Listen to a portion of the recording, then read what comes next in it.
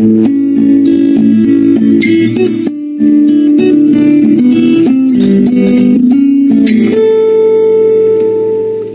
to the 177th installment of Ear to the Ground, the Land Stewardship Project's podcast on family farming, sustainable agriculture, local food systems, and local democracy. I'm Brian DeVore, editor of the Land Stewardship Letter. There's little doubt that having cover crops on the land before and after the regular cash crop growing season produces major environmental benefits.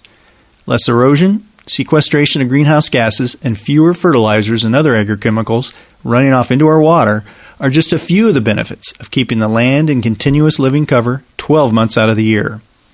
It is simply a way to better utilize all that photosynthesis above ground while feeding the soil beneath the surface. But before cover cropping becomes a consistent component of Midwestern agriculture, it will need to make economic sense for farmers.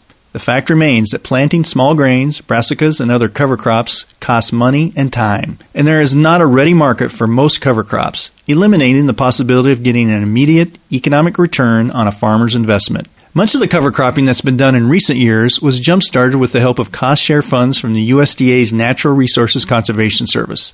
This has provided us with various on-farm examples across the Corn Belt of how cover cropping can improve soil health and fit into a regular cash cropping routine. Now, farmers, conservationists, and economists are crunching the numbers to make cover cropping pencil out as part of their day-to-day business enterprise. A few pioneering cover croppers have begun to show that integrating such a practice into a corn-soybean rotation reduces fertilizer and herbicide costs while increasing yields. The next step is documenting the financial benefits of continuous living cover on a consistent, widespread basis. That's one reason the Land Stewardship Project recently sponsored a series of workshops on soil health and cover cropping in southeastern Minnesota. Much of the focus of these meetings was ways of making cover cropping pay.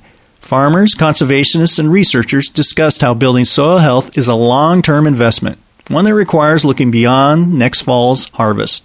After one of the LSP soil health workshops, I chatted with Jack Boyer, a north central Iowa farmer who has experimented with cover crops for about 5 years. Boyer raises corn and soybeans as well as seed corn. He talked to me about the need to take a big picture view when calculating cover cropping's benefits and what innovations are needed to make this practice more common on Midwestern farms. Well, some of the research that I've worked on in the last few years is looking at the nitrogen captured, and is there a way that we can back off on some of the nutrients that we artificially apply and try to measure the benefits that we might capture in that cover crop for later use in another one. And also on the weed control side of it, if we can get some benefit from the weed control from that cover crop during the next growing season, that can, at least in the experiment that I ran this year, I was able to observe a $10 an acre savings because I didn't have to post-apply for water hemp control in the areas where I had cover crop versus no cover crop. Are you able to look at things, have you gotten to the point where you're able to look at, I'm able to cut back on fertilizer use, maybe even fuel use because the soil is working better, that kind of thing, or are we still a ways off on that? As far as the fuel use is concerned, I think the biggest gain there would be going from conventional tillage to no tillage, such that you're making fewer trips across the field, and so certainly there's opportunities there, but that's more on the no-till side rather than the cover crop. I have observed changes in the tilth of the soil, but I've not taken the due diligence to try to measure the benefits on the fuel side of it in that regard at all. What about the fertility or the fertilizer cost? Yeah, I have noticed some changes in the fertility, and I've run a few trying to back off of the nitrogen is the main one that I've worked on, and I already grid sample and I variable rate apply all of the fertilizer. So I'm using those tools already, but trying to look at where I've had cover crops versus no cover crops in the amount of nitrogen that I would apply. It appears that there's some benefits. I have only backed off in plot type basis so far, and I've not come to the point I'm ready to make a wholesale decision about it. So what are some questions looking forward that you think need to be answered? I know that the economics question comes up a lot, but what are some, I know you work with PFI and Iowa State on some of this research, but what's some questions that need to be answered for more farmers to take kind of really take this seriously and look at it as something that financially pays off for them? Some of the ways that I'm trying to look at to try to reduce the cost of applying a cover crop is getting that cover crop started in combination with some other operation, such as side dressing or whatever else. And I've experimented with that a little bit and had what I at best call mixed results so far. So one of the things that I'd like to see some additional research, and I will be doing some of that myself, is trying to find some species that are more shade tolerant, that can live in our environment and survive that tall corn, and then be ready to go right out of the chute as soon as the corn matures and can take off and have that root system so it gets that early vigor in that late season.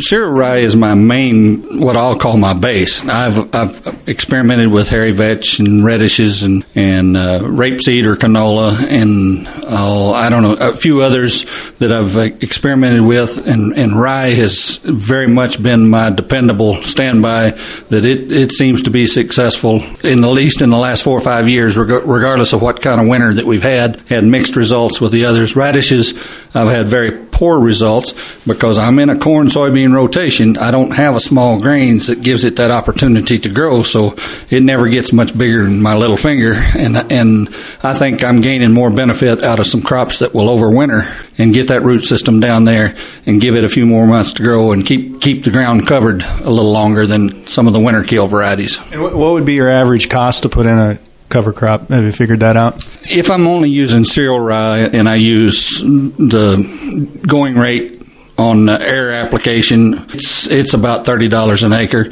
When you start to add legumes to it, the price goes up quickly because they're a much more expensive seed. And I guess the most I've ever had in the cover crop was about $50. But typically, some that I've applied after harvesting soybeans, I've done it with my air seeder with a vertical till machine that's worked quite well, and I don't have quite as much invested in the application, and it's worked nicely. So I'd say maybe $25 in that one versus $30 or $32 on air applied. Well, it sounds like from what you talked about with your presentation, I mean, one of the concerns farmers have is there's a bit of I don't know if I want to call it a myth, but a story out there that you're going to take a huge yield hit, and that's going to be a big hit economically because you're just not going to get the corn yields or the soybean yields that you want. But it sounds like you found that it really evens out as far as yield.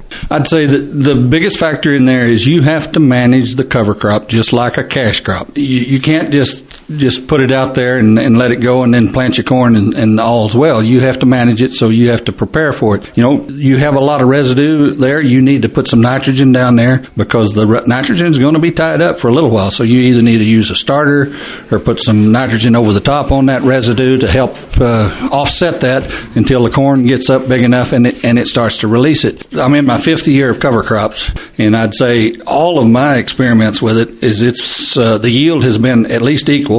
And then it took me about 3 years before I saw an improvement, and I've consistently seen an improvement since then, and it's increasing. I think a really good point you made was when people are looking at cover cropping, they have to look at their own situation, their own soils, their own climate, but they also, I think this is an important point, look at their own goals. That's a really important thing that's going to be different maybe than somebody else. Absolutely. That's the first questions that you need to answer when you think about cover crops is, what are your goals? What are you trying to accomplish with cover crops?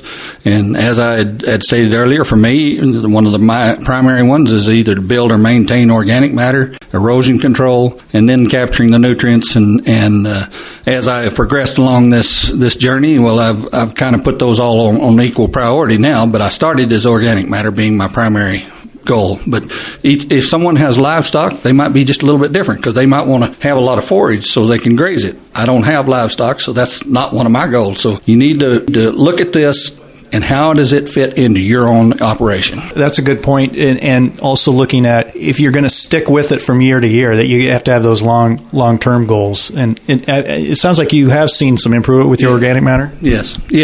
Yeah, in the field there where I've got the longest benefit, and I showed the soil health and the Savita tests in there, but I'd also had the organic matter where I do my routine tests. I'm doing it on a grid sampling basis, and I've been able to observe a significant increase in the organic matter in a 4 or 5 year period as well, and so it seems to be working for me. That's just going back to that setting goals. If you have those long-term goals, then you are going to come back, maybe put up with a year when you have mixed results and come back to it year after year and maybe take another shot at it and try a little differently. Certainly, yeah. I think cover crops need to be viewed as a long-term reinvestment. I mean, we spent years taking away. Now, building is a slow process. It's a slow process, so you can't expect immediate results out of organic matter and those kinds of things in 1 year. You need to take a long-term view of it. So are you getting farmers in your neighbors looking at this, or is it one of these situations where you have to go 50 miles to be respected on this issue? Are you getting more interest in your area? There is a lot more interest, and certainly the amount of cost assistance that's available affects how many acres that you see with that, but some of these types of events, these kinds of meetings, the sharing the information, sharing other farmers' experience, and farmers learning from farmers, I think is a good tool and to be able to spread the message. And I think they are starting to see positive results, but the question that everybody wants to answer, how do you pay for it? Next, I talked to Sarah Carlson, the Midwest Cover Crop Research Coordinator with Practical Farmers of Iowa. Carlson described attempts to document the economic benefits of cover cropping and the role sophisticated soil health tests could play in putting a value on building a field's biology. Right, so we're just beginning to see corn and soybean farmers document their return on investment with cover crops and where they're reducing expenses to afford the cover crops. So we're just starting to see farmers start to capture that. Now the livestock farmers that are livestock crop systems, we have a project that has been documenting that for 3 years now, and the hay savings and the financial gain from livestock eating cover crops and then offsetting hay, that we definitely have documented that. For livestock, it's obvious. But for the corn soybean farmers, that's where we're just now seeing those guys who have been using covers for 3 to 5 years. They're saying, "Oh, I better document these savings." One interesting thing is talking about like the Haney test and some of these real sophisticated soil health tests. It sounds like they can help us say, okay, this is how much nitrogen total nitrogen I'm going to have, how much nutrients, and that's the amount that I won't have to buy next year for fertilizer. Right. So the traditional soil test just doesn't capture all the forms of nitrogen that are out there, and the Haney test tries to. So then you could be more precise in nitrogen application, which should mean that you're also saving money on nitrogen application. So then that helps you afford the cover crops more because you're really upping your management on nitrogen. One of the things that Jack pointed out, and I think it was a really interesting point, was you have to consider not only your local climate and all that, but you have to look at your own goals. And it seems like if somebody is setting some long-term goals, that maybe that helps them get over a couple years where the finances just aren't working out.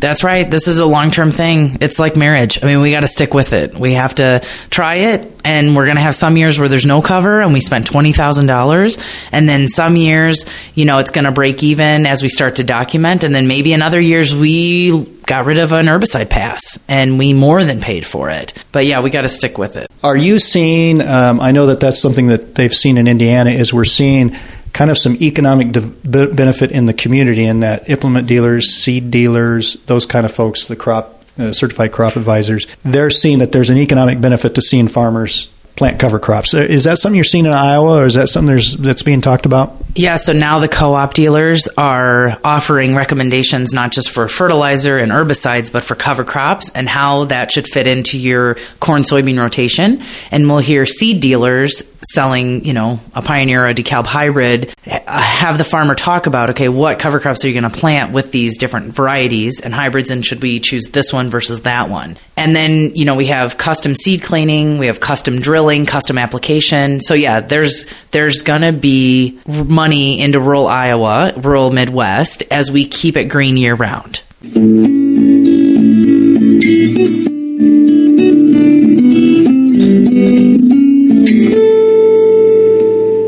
For more on LSP's work with soil health, see www.landstewardshipproject.org. If you have comments or suggestions about this podcast, contact Brian DeVore at bdevore@landstewardshipproject.org or call 722-6377. Thanks to Laura Borgendale, a Western Minnesota musician, for Ear to the Ground's theme music. And a special thank you to all of Land Stewardship Project's members who make initiatives such as this podcast possible. If you're not a member, visit landstewardshipproject.org to learn how you can support LSP. Thanks for listening.